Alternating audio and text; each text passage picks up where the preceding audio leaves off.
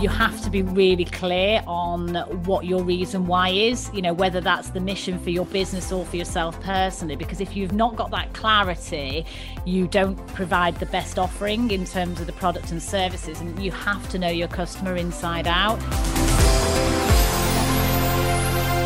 Today we're joined by corporate CEO turned entrepreneur with a multi-million-pound business portfolio, Jeanette Linfoot. Her experience spans 3 decades in the travel, leisure, hospitality and property sectors, winning several awards along the way, including one of the most influential women in travel. She's also an incredible mentor and host of her own podcast, Brave, Bold and Brilliant, which goes from the boardroom tables of big international businesses to the dining room tables of entrepreneurial startups. Today's episode is packed full of nuggets on how to overcome challenges, embrace opportunities and take risks in business while staying true to yourself. So just before we begin, if you're interested in watching the video version of this podcast, head over to YouTube and type in Jeanette Linfoot Mission Makers to see the show. And if you're interested in some really cool rewards like virtual DJ lessons, the chance to ask our guests questions and exclusive merchandise, head over to patreon.com/Mission Makers to check out how you can access these exclusive rewards. And thank you to all of you who've been writing into us and subscribing to the show. It really does make a difference. So don't forget to hit that subscribe button if you love the content that we're making here at Mission Makers, and help us take this show to the next level this season. Hey Jeanette, welcome to Mission Makers. How are you doing today? I am doing excellent. Thank you, Farah. Nice to be here. Yeah, definitely. We're really looking forward to speaking with you today.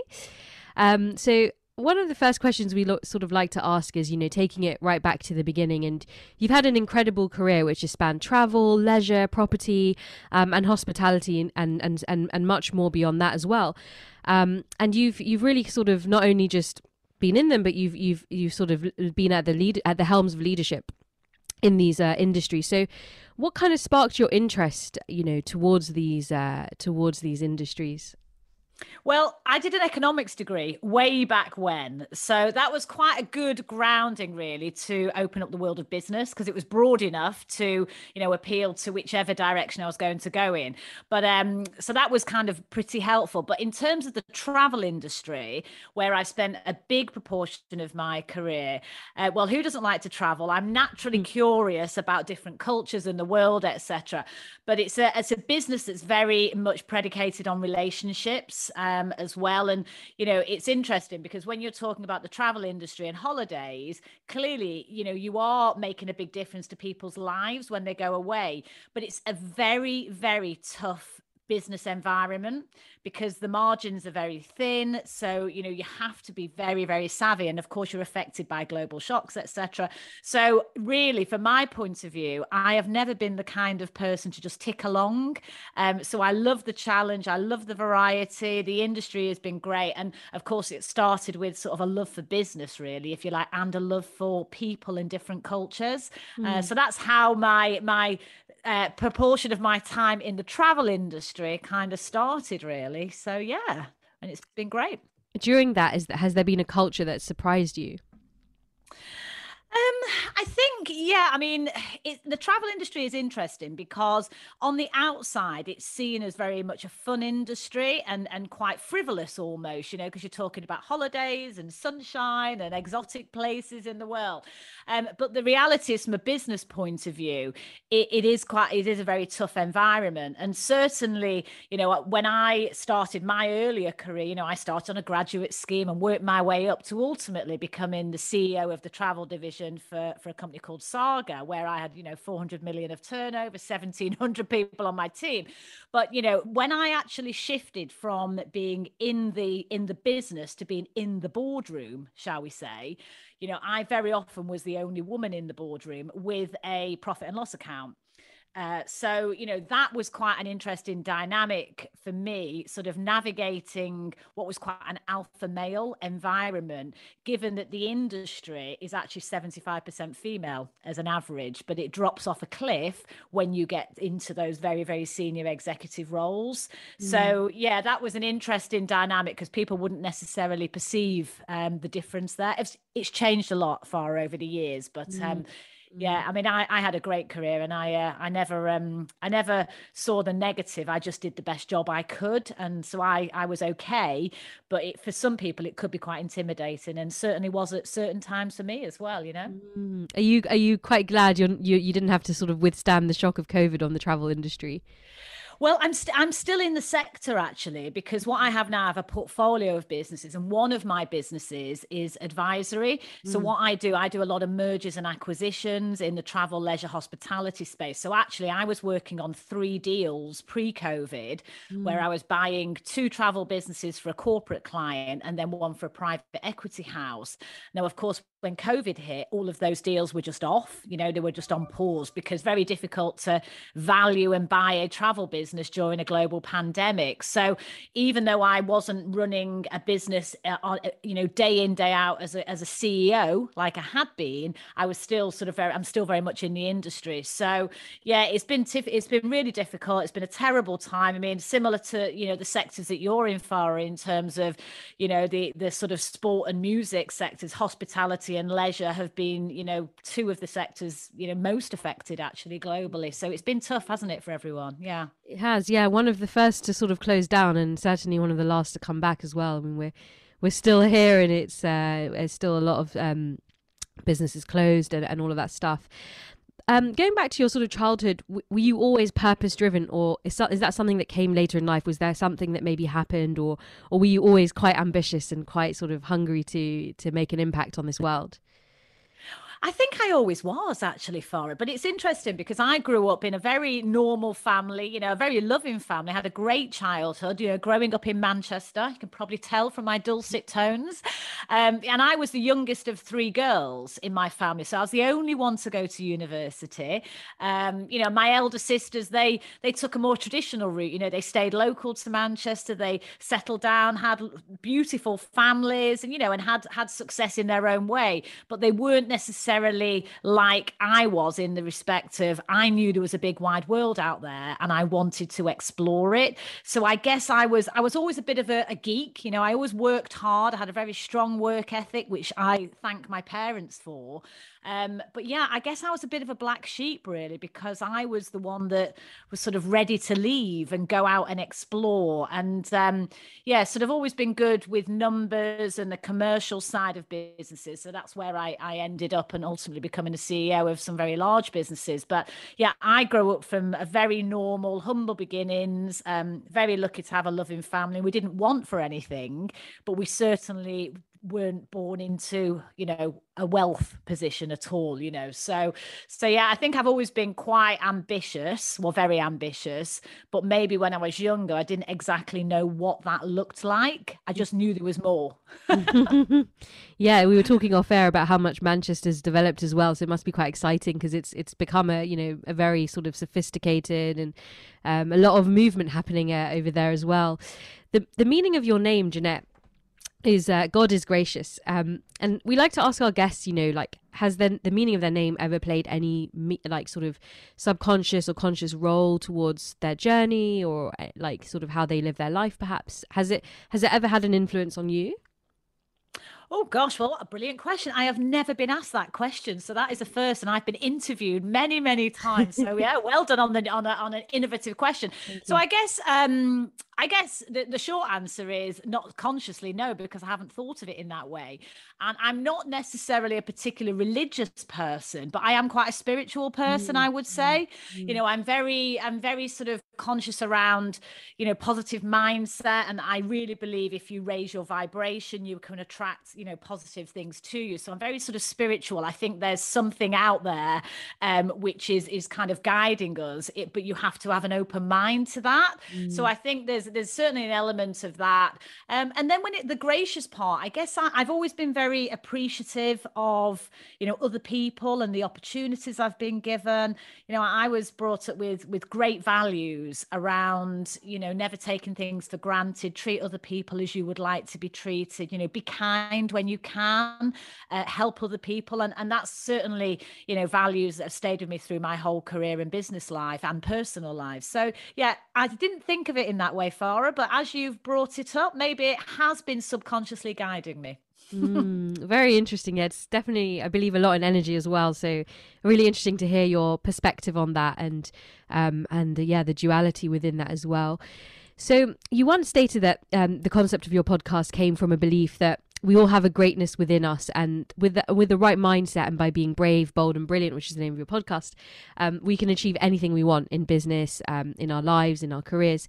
So these are, very powerful words. How do you personally sort of put that ethos into practice? Well, I like to believe that I lead by example. I would never ask someone else to do something I'm not prepared to do myself or have done. So on a daily basis, I challenge myself, and I push out of my comfort zone. And I've always wanted to make an impact on this world. So, when I decided to leave corporate world, for example, which was about 3 years ago, I didn't have a full roadmap of where I was going to head, but I knew that I was in my mid 40s and that actually the next phase of my life was really important and I wanted to make an impact. And where that led me was essentially to setting up a portfolio of my own businesses. So really going from that big corporate CEO sort of personality and type to becoming very much an entrepreneur. Now, to walk away from a very positive and strong position where you're well rewarded, to jump out of that into not knowing what was next was quite brave of me at the time. And I continue to do that in terms of pushing forward, etc. And as I say, the bold, I do a lot of what I do is to give back and to help other people unlock their potential, because I want to make an impact. I want to leave the world a better place than when I came into it. And I think the way I can do that is by helping others unlock their potential. So I do this, why I do the podcast, to provide inspiration and content for people. It's why I do my mentoring one-to-one to really help people scale up and grow. It's why I do my advisory work with businesses to help them again get to that next level. So yeah, I think I lead by example with those three words. Now, we can't be brilliant every day, can we? Because that's just not real life. We all have good days and bad days.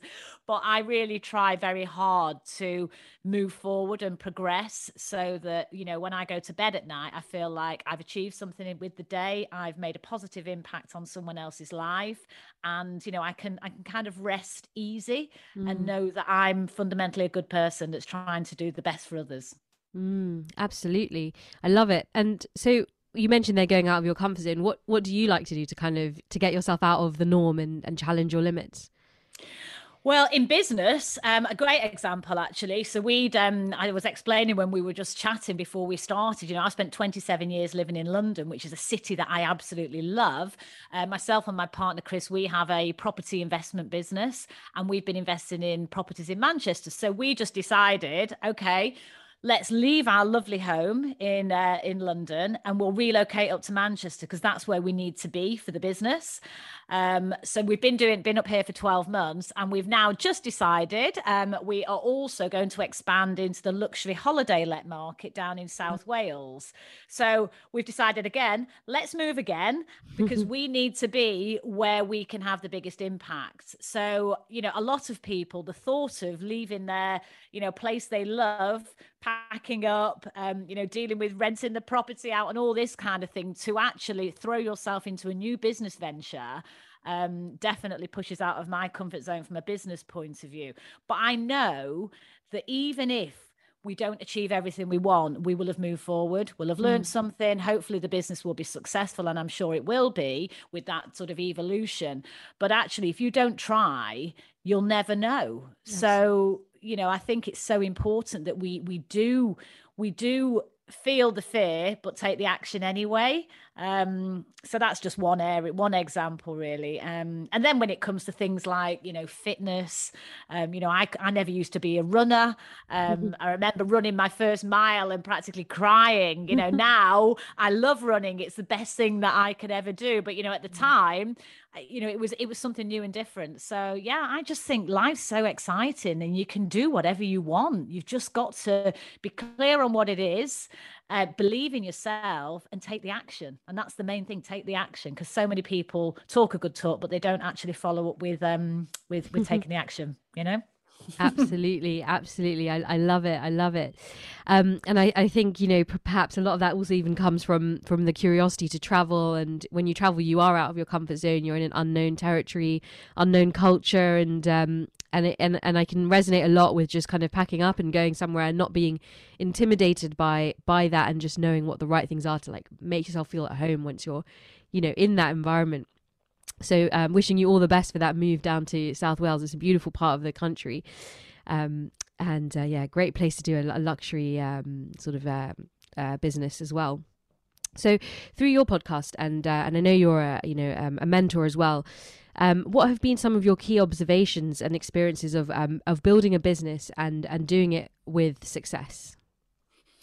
Yeah, I mean, there's a lot to this, isn't there? I think the common theme that I find is that, you have to be really clear on what your reason why is, whether that's the mission for your business or for yourself personally, because if you've not got that clarity, you don't provide the best offering in terms of the product and services, and you have to know your customer inside out. So I think, to be successful in business, being really clear on what you stand for, what your values are, the customer that you're serving, allows you then to really differentiate yourself in the marketplace, because otherwise I think a lot of businesses, they maybe have a kind of a view, but it's not so crystal clear, and therefore they can't communicate that clearly to their teams, to their suppliers, to their customers, etc. So I think that is one thing. To be successful in business, you absolutely have to know where you're heading. The second thing I would say is you've got to be all over your numbers. You have to know your numbers, and actually, if you're a small business owner, I see both sides for it, because I've ran very large corporate organizations, FTSE 100, FTSE 250 listed businesses, but I also know what it's like to be an entrepreneur as well. But what I see with small and mid-sized businesses is very often they're not so close to their numbers, and cash flow is very often what causes a business to fail. So you do have to have that rigor, that discipline, and that structure. Even if you're a small business, you still need to have the right financial metrics in place and be reviewing that, so you're all over your numbers. And then the third area really is and it's not the last area, all of these are important, is the people. Because what's the saying, if you want to go fast, go alone. If you want to go far, go together. And I really believe that, who you spend time with, who you have on your team, the people that you bring with you on the journey, is ultimately what will allow you to be successful, but also for them to be successful. So I think, a combination of those aspects has always stood me in good stead when it's come to business. And I guess the other thing as a leader is, be authentic. Be yourself, accept that you can't know everything. And that is actually a strength as a leader, to bring, talent in, but to not shy away from the authenticity of who you are, because actually people they buy into leaders that show their vulnerability. So I think that's something that, again, I've got better at over the years, which comes with a little bit of maturity, I think, sometimes as well. Very solid advice, and I 100% agree with everything you said there. Talking a bit about clarity, I'm sure you get asked this question sometimes, and I'm curious to know what your sort of what your advice would be to others, because I've been asked this question as well. And I think similar to me, you're extremely purpose driven. You found your sort of your whys in the industries that you gravitate towards, and I think sometimes it's lucky enough to know what you're passionate about, but then of course having the enabling that passion and having all the stars aligned for you to go after is also extremely important. But there are a lot of people who struggle to find their actual purpose here. And what advice would you give to somebody who isn't sure sort of what really their purpose is, their passion? Yeah, I think the first thing I would say, it's sort of okay to not know for a period of time, because if we're all really honest, I don't think we, at every single point of our careers, business life and personal lives, we've always known exactly what we want. We might know a little bit. So I think the first thing is, I would say, give yourself a break. If you don't know, that's don't beat yourself up. But take the time to get clear, because when you have clarity, everything changes. So on a very practical basis, I mean, what I take my mentee clients through actually very often is what I call like a vision cascade model. So we start with the big purpose, and there's some really meaty questions in there. What is your reason why? Who do you want to become? What legacy do you want to leave for your children, your family, etc.? What do you want written on your gravestone? There's some pretty big things, because this is important. But that big picture, if you can get clear on what's really important to you there, then you can start to break that down into sort of focus areas, and then break it down into, key objectives and actions that you're going to take. So you can really cascade it down from the top to the bottom. But sometimes those questions are quite daunting.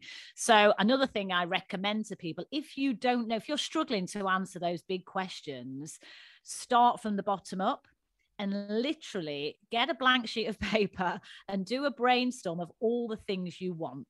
All the things you want in life, all the things you want to become. And they could be the smallest things or the biggest things. It could be, I want to start a charity in Africa. It could be, I actually really like that red pair of Louboutin shoes that I saw. Or it could be that, actually, I want to have more time with my kids. Whatever it might be, get it all out of your head and onto paper. And then once you've done that brain dump, you can start to group things together. And then that will help you then revisit those bigger questions and hopefully help you get the clarity of what you really want. And I think after you've got that, you can then start to be quite ruthless and ask yourself how you're spending your time, who you're spending time with, and is that serving you? Is it actually moving you towards your dreams, or is it taking you further away or stopping you? So yeah, those are just some sort of the ways that I've approached it over the years to help me get clear. And I'm a big believer in the routines in the morning as well. I spend a lot of time. I spend some time in silence. I do my affirmations, whether that's in the shower saying, oh, I want to be a multimillionaire, or I want to be a better mother, or whatever it might be. I say it out loud, and then you start to train your subconscious brain that this is a reality. And then I'm a big believer in visualization as well, manifesting what that future world looks like. And then I think you raise your vibration, and magical things start to happen, but you have to take the action, of course, as well. Absolutely, yeah, it's very true. You have to get out of your head a little bit and put it on paper, and then sort of come at it from that sort of angle, because it can be overwhelming. There's so many options, there's so many interesting things to do. Time is short. But yeah, no, that's some really, really good advice. So thank you for sharing that.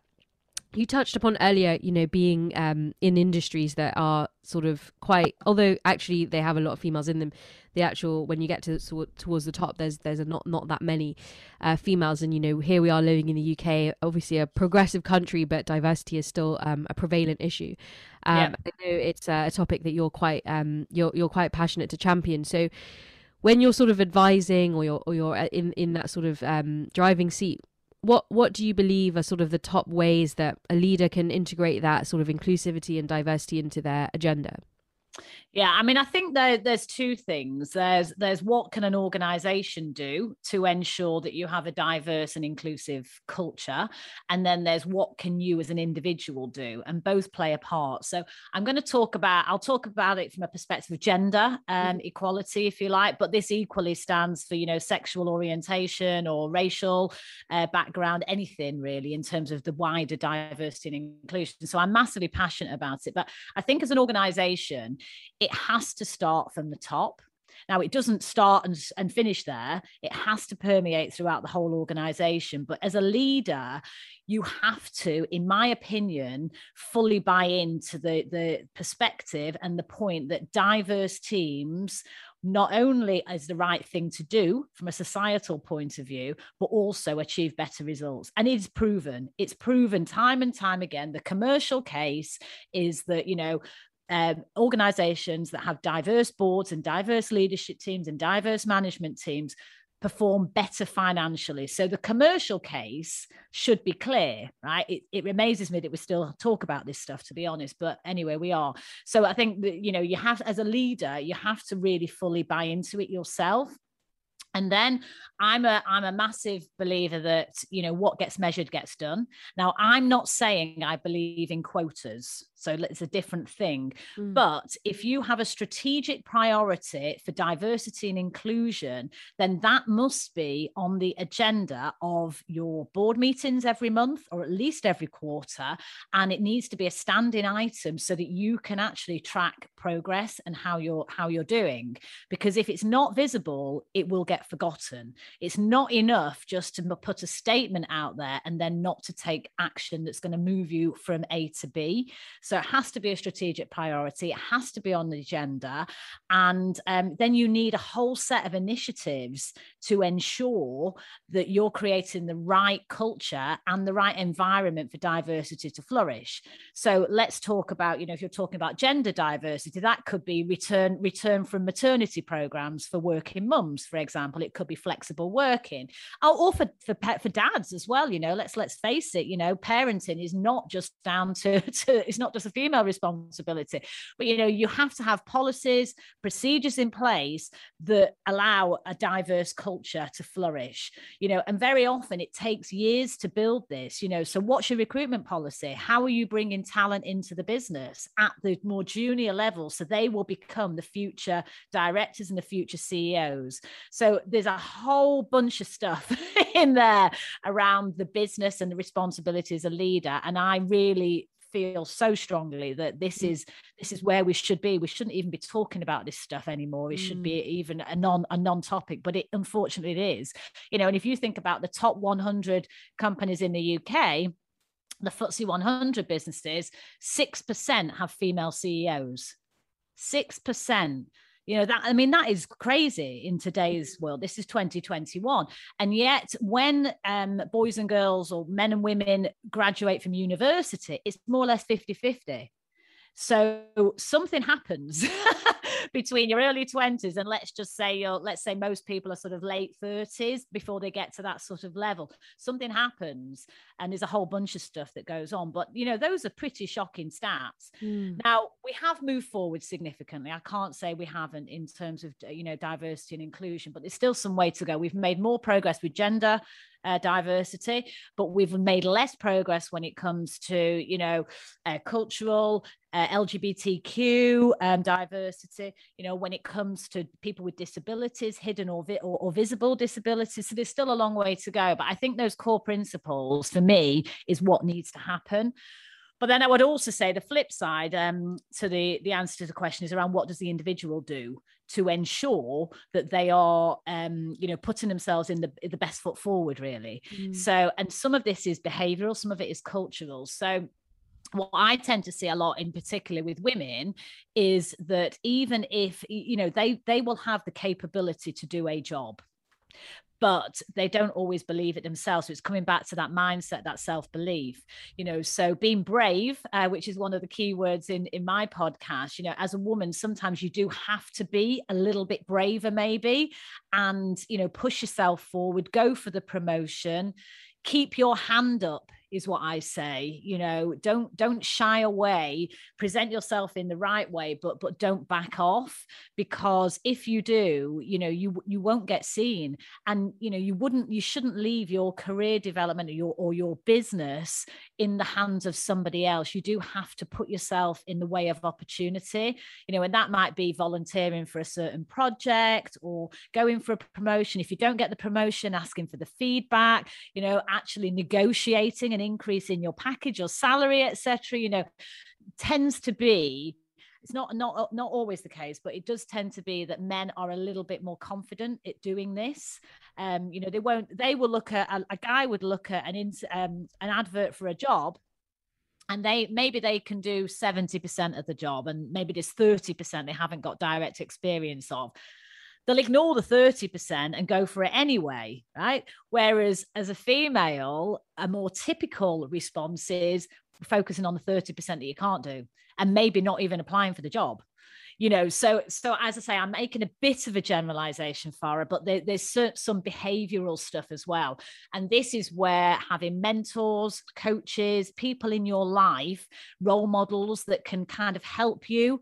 I'm a big believer in my career. I've always, if you think you're kind of climbing the ladder in your career, in your business, I'm a big believer at putting my hand down to pull the next woman up.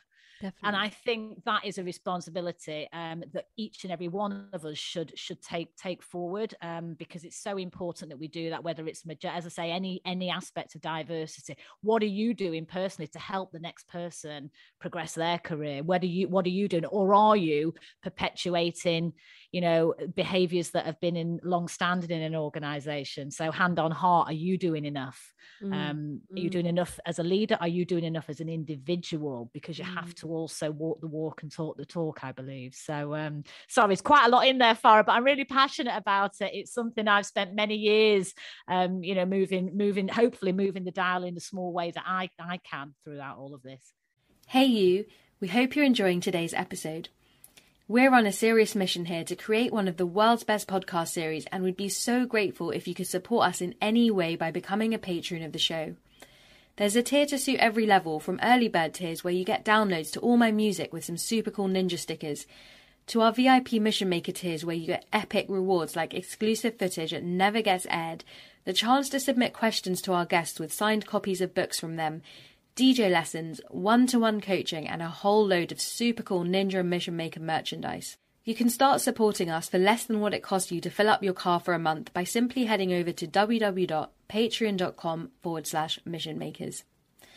Thanks for listening, and I hope you enjoy the rest of the show. No, absolutely. I love everything that you're saying, and it's great to hear the passion come through. And like the industries I'm in also are extremely male dominated. I think in music it's like 2% of producers are female, which is just absurd. And you come across sometimes come across extremely ridiculous statements of actual belief that women can't actually produce and all that stuff, which is just ridiculous because it's a skill set. It's not something determined by your gender. But something you said there about the 6% in these sort of large corporations, being at the C-suite level, when you're in the travel industry, did you feel that there's like a resistance? I mean, we're still today hearing about issues like with BA, these kind of issues coming up about this diversity and inclusion topic, and seeing that a company that represents our nation at the end of the day, sort of has these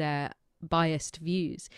Did you ever sort of see a resistance in the travel industry towards that topic?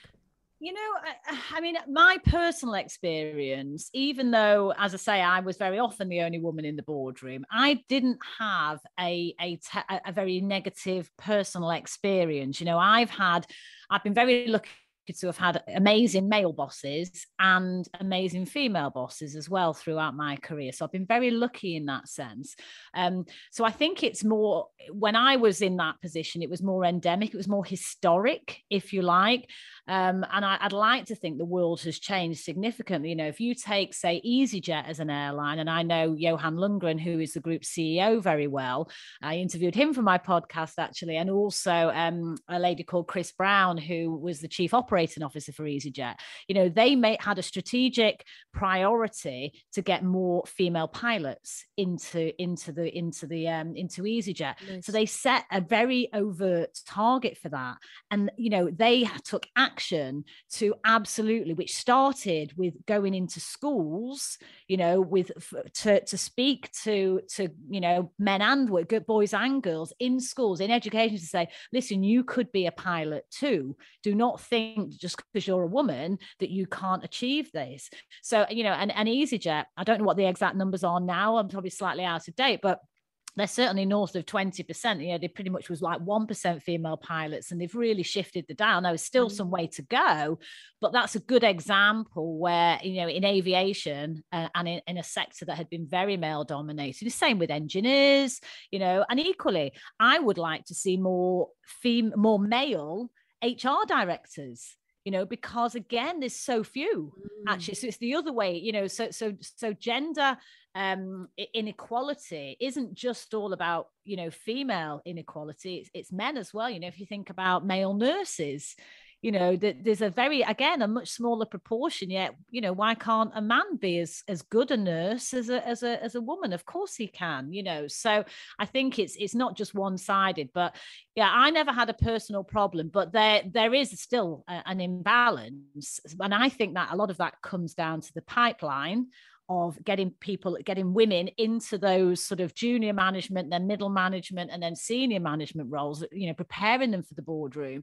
But also, as women, a lot of women will take a break to have children. So how do you make sure that during that time a woman isn't disconnected from the business, and that they are welcomed back in, and they're able to actually do that in a way that has flexibility, so whereby they can still do a great job, but also be a great mum. So I think a lot of it is down to historic issues that have been around a long time, where the dial is changing, thankfully, but it does take time for that to come through and to actually show up in reality. Because if I think about my career, I got my first C-suite role when I was in my early 30s, so from graduate, that's 10 years. Before naturally you're going to have the experience and the knowledge to be in a position like that. So it doesn't just happen overnight, unfortunately. But having said that, I see, in the world that I'm in now of property investing, that actually is pretty equal. So not so much when it comes to, builders and tradespeople as such, that still is and more biased towards men. But from a property investment point of view, it's pretty 50-50, actually, men and women. And that is partly because, you can actually invest in property and be very, very successful investor with building a significant portfolio of properties like we've done. And you don't have to do a 9-to-5 to do that. You can fit it around your other your other priorities and your other commitments. So that in itself demonstrates you've got to have the right environment to allow men and women to be able to be their whole selves and be able to fulfill their other responsibilities at the same time as their business responsibilities. Yeah, no, 100%. And yes, I think it's extremely important that the messages that you're exposed to as a child, it challenges the norm, and it, as you say, sort of shows you can be that female pilot, you can be that RAF fighter, if you want. The world really is your oyster. And then once you're there and you've got to that position, as you say, or even when you haven't got to that position, just throughout that journey, like helping the people, who are also on a similar trajectory, and it makes a huge difference to have that support network behind you. So 100%. You mentioned earlier about sort of being, coming from that corporate sort of lens, and then suddenly changing to like sort of the entrepreneurship journey. So what sort of sparked your desire to kind of get out of that environment and just totally sort of take the plunge? Did you feel maybe you achieved what you wanted to, or the challenges weren't there anymore, or like what was the sort of the spark towards that? Yeah, interesting question. Well, I was never one of these people that said they hated their jobs, they hated the corporate world. You do hear that a lot in the entrepreneurial space. So that wasn't me. I always loved the roles I've done. I've had a fabulous career in the corporate world. I think about it, gosh, I was buying and running businesses in Russia, China, India, all over the world. I remember being tapped on the shoulder and saying, hey, do you fancy going to Russia to buy 3 businesses for 2? I mean, I'd never bought a business. I didn't speak Russian. I just thought, well, how bad can it be? I'll give it a go, So the experiences that I've had, I'm very grateful for in the corporate life. But I guess where I got to my mid-40s and I'd been very successful in my corporate life. I'd got to become CEO, which I really wanted to do. I wanted to make an impact, turn businesses around, and really, create amazing experiences for our customers and for the teams, etc., and get the financial results. So I'd achieved a lot. But I got to my mid-40s and I kind of thought, well, what do I want from this next phase of my life? And, we don't have kids actually, but myself and my partner, Chris is 10 years older than me. So, not that he's an old fart or anything, he's really, really cool and we're in really good health. So very fortunate for that. But Chris had retired from his corporate life and and he's 10 years older. So you do naturally think, well, what's the next phase for us? And at that age, you're kind of you've got all of that knowledge, experience under your belt. You're much more self-aware of kind of who you are as a person and what you really want from life. And, but you're aware that the next few years, or the next 10, 20 years, are quite important, because you are, I hate to say it, gosh, you're so much younger than me. I'm very jealous, but you are I'm middle-aged, and like, oh my God, how did that happen? I can't believe I'm the age I am. So you're sort of got all this knowledge, experience, but then you're aware of your mortality as well. And that, time counts. When you're in your 20s, you just trot along and you enjoy life, and it's different. But when you get to your 40s and your 50s, it does feel different. So yeah, so we sat down and said, actually, what do we want? And we wanted freedom, choice, flexibility. We wanted to have multiple streams of income, so that I wasn't just, relying on one source of income. I mean, I was always very well rewarded for the roles that I did, so don't get me wrong, but you still have to exchange your time for money. You don't get paid that money if you don't turn up. So our decision to go into property in particular, we'd always done various property investments over the years, but not significantly as a proper business, was to create passive income. Because essentially, if you invest in property, it sounds a little bit simple, but you do make money while you sleep.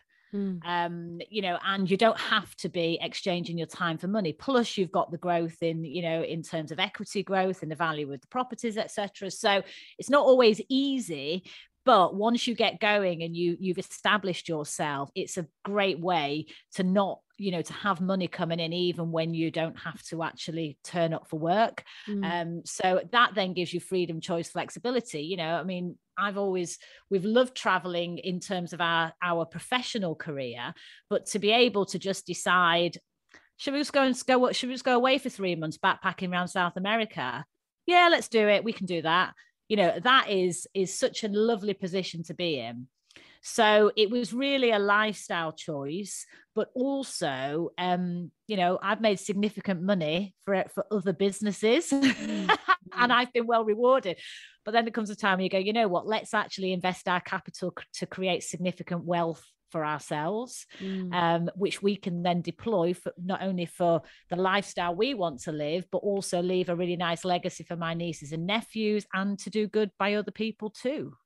So yeah, there was quite a bit around sort of finding what that next thing was going to be. But now I've got 3 businesses. So I have my board advisory business, where I do a lot of mergers, acquisitions, advisory work. I help businesses turn around and grow, which I love. Non-exec work, non-exec director work. I then have my mentoring business, because I'm really passionate about helping other people unlock their potential. We have our property investment business, which is where Chris and I run that together. And then I've got my podcast, which is a real passion for me around, because I get to speak to really interesting people and learn a lot myself. So it's nice to have the variety, choice and flexibility. And I can dial up or dial down as much or as little as I like. Now, never say never, because if an amazing role came up and it was just too good an opportunity, well, then who knows? But certainly where I am today, I feel, incredibly lucky. But I know that I've got there because of the hard work, the focus, the belief that I've worked on myself over the years. No one has just sort of come along and given me this. So yeah, that was really how it evolved. Fascinating. What would be your top tips for someone who wanted to get onto the property ladder today? Yeah, I mean, there's so many different things that you can do with property. So the first thing I would say is get yourself educated. Because there are certain property strategies which are a little less hands-on, shall we say, don't require as much time commitment, but maybe the returns are slightly lower. Or there's, lots of property strategies which are higher cash flowing, but require a bit more input of your time. So I think the first thing is you need to understand, where does it fit into your overall picture? Is it that you want to be a full-time property investor over a period of time? Or is it actually you just want to create a nice little nest egg and pension fund for yourself? So I think the first thing is get a little bit of clarity around what you're trying to achieve from property, get yourself educated, and then decide which is going to be the right route for you. And then I would just say start. because, the first deal you do won't necessarily be the best deal. And in fact, the chances are it won't be, but you will learn a lot. And, I think it's very much around, don't wait to buy property and wait, because unless you make an absolute catastrophe, and you can make mistakes, of course you can in this. But if you buy something which is pretty solid, over time it should go up. If you look at the law of averages, unless you buy something in an area that's clearly, problematic or whatever. So yeah, get yourself educated, decide where it fits into your overall plan for your life and kind of your business career. And then really, get started, but you don't have to have your own money. You can actually still invest in property using other people's money. So very often a blocker for people will be, well, I haven't got the cash. Well, there's different ways that you can actually finance an investment in property. So, again, coming back to knowing your numbers really and what the options are available to you will mean that you can then, you push out of that comfort zone of not doing it and just make a start. But you'll never look back. Well, I don't think you'll ever look back anyway. We certainly haven't. Definitely. Very interesting. Are there any resources you could recommend to anybody who's interested on getting towards that journey? Yeah, there's loads actually. I mean, the great thing in today's world is that there's a lot of free content, isn't there, online, so there's stacks out there. We actually are we're really lucky because we're mentored by two gentlemen actually called Rob Moore and Mark Homer, and they are the founders of an organization called Progressive Property. So they have a significant property portfolio themselves, but they also have the largest property education business in the UK. So we're mentored directly by Rob and Mark, so very lucky in that sense. But actually, if you check out Progressive Property, for example, Facebook groups and online, there's lots of great content there that you can absorb, lots of reading from Rob Moore and Mark Homer in particular, podcasts. So yeah, that's a natural place to start. Get yourself educated, get into it, get your head around it all, and then go from there really. But and also now that we're out of sort of lockdown, local property networking groups can be a fantastic way to meet people that will actually, they'll kind of give you some inspiration, if you're listening to people speak, etc., but could also be very, very useful in terms of building your network in that world. So, so Property Investment Network is one of them. So just go onto Google and Google property network meetings wherever you are, and that will then allow you to find those as well. So I think there's a big value around being in a room with people as well, and chatting and getting to know each other, etc. And tell everyone what you're going to do. Because when you tell people what you do, one, it kind of holds you accountable to a certain degree because you've put it out there to the world. Two, if you say, I'm a property investor, you actually start to believe that you are, even if you're early on in your journey. And then before you know it, those opportunities will come up.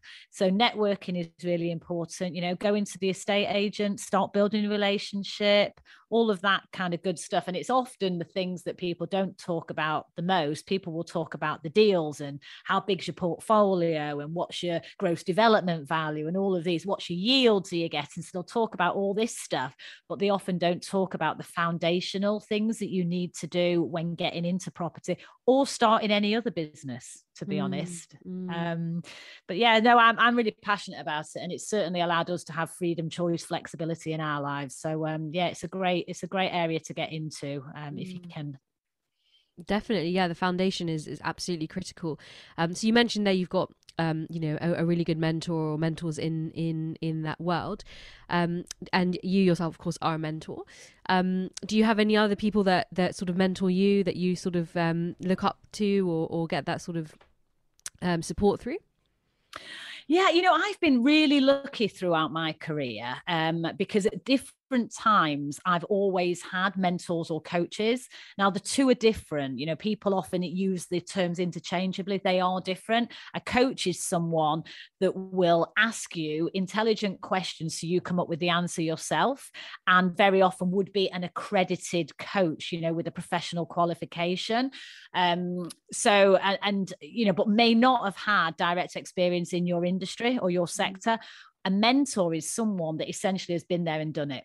Yeah. So they can advise you based on their personal experience. So I'm always very clear. I am not a coach, because I'm not a qualified coach, but I am a mentor, because I know what it's like to get into the boardroom. I know what it's like to buy a business, sell a business, start a business, grow a business, navigate the corporate world, because I've been there and I've done it. So as a mentor, that's really important. So for me, I've always had mentors and coaches, and it's always catapulted me to the next level. So, there's a gentleman who has been an informal mentor, since I would say 2010. Actually, actually probably earlier than that, maybe 2008, gentleman called Richard Prosser. And Richard was my boss at TUI. So when I got approached to go to Russia, it was Richard that approached me and said, "Hey, Jeanette, how do you fancy going to Russia? We're investing in the emerging markets, and we'd really like you to go over there and lead the whole thing." So he gave me an opportunity. He saw something in me back then that I probably didn't see myself. And then all these years later, he's no longer my boss. We've both moved on and, got sort of significantly different lives now from where we were then. But he's always been there as a guiding light for me. So he's wonderful. He's a great sounding board, very generous with his time. It's kind of, evolved from being my boss to being a friend as well as a mentor. So he has been a constant in my life for a long time. But, my partner, Chris, having a strong partner that supports you and encourages you, it's made a massive difference to me. I wouldn't be where I am today if I didn't have the love, support and encouragement of Chris in my life. I really do realize that. But yeah, I listen to a lot of, like, say, Tony Robbins. I love Tony Robbins. I've been on a few of his trainings and what have you. So very, very different style. So yeah, I'll be going to Unleash the Power Within when we're back in the room over in the States next year. I've got that in the calendar. So I think you can get inspiration and learning from so many different people. Mel Robbins is cool as well, so there's so much, isn't there? But learning from others so you don't make the same mistakes is a smart thing to do. Yeah, I really believe knowledge is the most valuable currency. Priceless, really. Who's a mentee that you're currently sort of developing that we should be watching out for? Oh, I can't give any names of my individual mentees. It's all confidential. But what I will say is that when I work with people, they absolutely max their potential. So I've just actually had one of my mentees, and he's in the corporate world actually. And quite recently, I've helped him navigate an internal promotion, which has added in excess of £150,000 to his income. So that's a huge jump up, and so real value. So it just demonstrates the value there. I've got another mentee who in his property business has started from zero and has now got £3 million worth of property. I've got another mentee who has got a portfolio of businesses, very successful, but has started a new business, and that's on track to turn over 7 million. So actually I work with a mix of people. It's either entrepreneurial business owners that want to they've already got experience, but they want to take the business to the next level or add an extra business into their portfolio. Or I work with people who are in the executive world that essentially are already have already got a great career behind them, but they're looking for that next move, normally into a C-suite role or into the boardroom. So I kind of work with two types of individuals. But I'm about to launch a mastermind program as well, actually, which will allow me to be able to help more people together. Because one-to-one is very intense. It's great, but there's only so many hours in the day. So yeah, I'm incredibly proud of my mentees. In fact, I can mention one because he's actually recently done a public testimonial for me, and that is Wayne Smith. And Wayne is the founder of a company called Olympia Boxing. And what he does, he is community boxing. So he goes into, it really makes a difference in schools, young people, how they can get into boxing for their mental health, or and fitness, etc. He's absolutely knocking it out of the park, and he's also a property investor as well. So he's got multiple businesses. So yeah, there's so many opportunities when you work closely with someone to really step up. Absolutely, definitely. So we're moving into our audience Q&A. We've had a question come in from someone that we've picked out. So this has come from Neve in Ireland. What is your sort of top advice for actually working with your life partner? Oh, what a great question. Well, what I would say is you need to appreciate each other's strengths and let's not say weaknesses, shall we just say less strong areas? Because I think when you're in business with your life partner, it can be quite tricky sometimes because the lines can get a little bit blurred. And, I think if you're setting up a business or if you're in a more established business, I would take a long, hard look at where your natural skills sit. And then try and divide your efforts and focus accordingly. So I'll give you an example. So Chris and I in our property business, I focus very much on the financial planning, tax, legal, strategy, working with our investors, etc. So very much on that side of things. Chris is much more operational, finding the deals, negotiating the terms, dealing with the sort of our building partners, etc. when we're doing refurbs and things like that. So we have quite separate roles in our business, which we've defined. When we first started out, we were tripping each other up and, we were kind of a bit of jockeying for position and, all of that, because you're finding your feet. So I think it's really important to do that. And then the other thing I would say is, it's harder when you run a business because it is your own money as well. It is different when you're in a job, even in a very senior job. So the lines between your personal life and your work life become much more blurred, which isn't a bad thing, but you also need to have clearly defined couple and family time as well, because otherwise you can find that you're eating and sleeping and breathing the business, and all you're talking about is the business, as opposed to actually going out and having date night or whatever it might be. So I think also remember that if you're in business with your partner, that is also your life partner, and those roles are different. And I'm not saying you can completely separate the two, nor should you, but make time for each other as a couple as well, outside of the business. Yeah, don't always bring it home, the work, right? And the second question we've had come in from Shalaya, who's a budding entrepreneur leading a very successful business at the moment. He asked, when you're leading huge teams, was there a particular activity you like to do for those teams to totally throw them outside of their comfort zone and kind of develop that bond between the team? Brilliant question. I love this. Yeah. So I used to always love doing off-site events because, when you're in a very high pressure business, which most of us are at certain points, either as a team member or as the leader, you're on the hook all the time, aren't you, for the performance, the delivery, and that can be quite stressful. So very often that can mean you don't get the creative space or the opportunity to spend time together.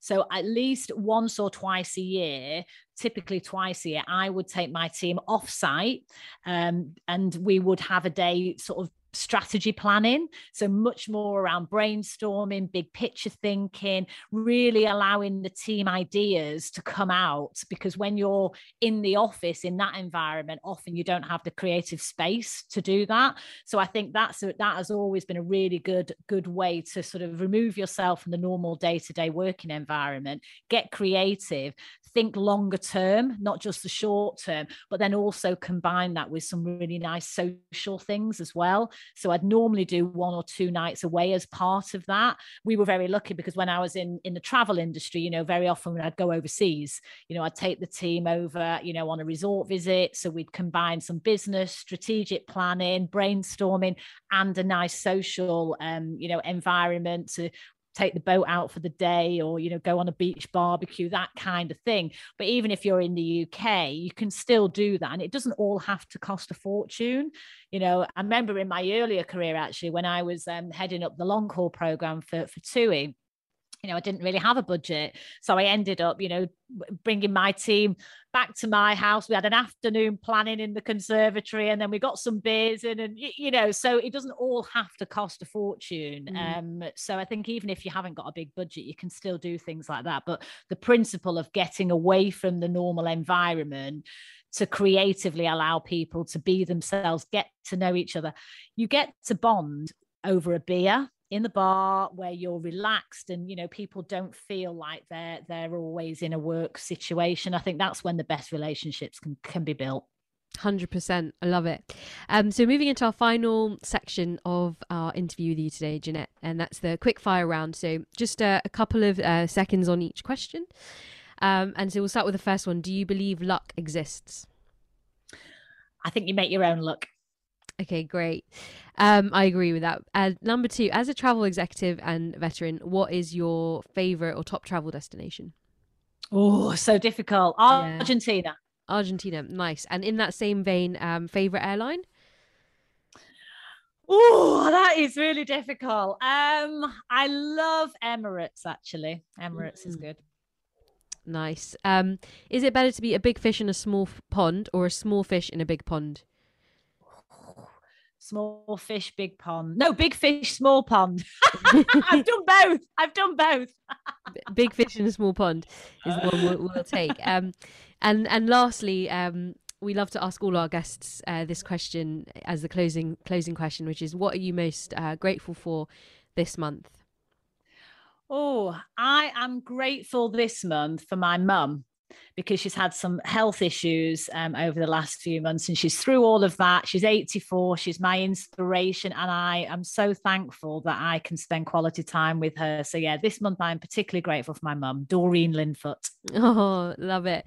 Well, wishing her all the best, and thank you so much for coming on Mission Makers today. We've learned a lot, and I'm sure our audience has taken away some really, really top tips. And when you launch your mastermind program, we'll also put in a plug and encourage our listeners to sign up to that as well. Oh, fantastic. Yeah, everyone is welcome. I just love to help people. So yeah. Awesome. We'll speak to you very soon, Jeanette. Have a lovely day. Thanks, Farah. Bye.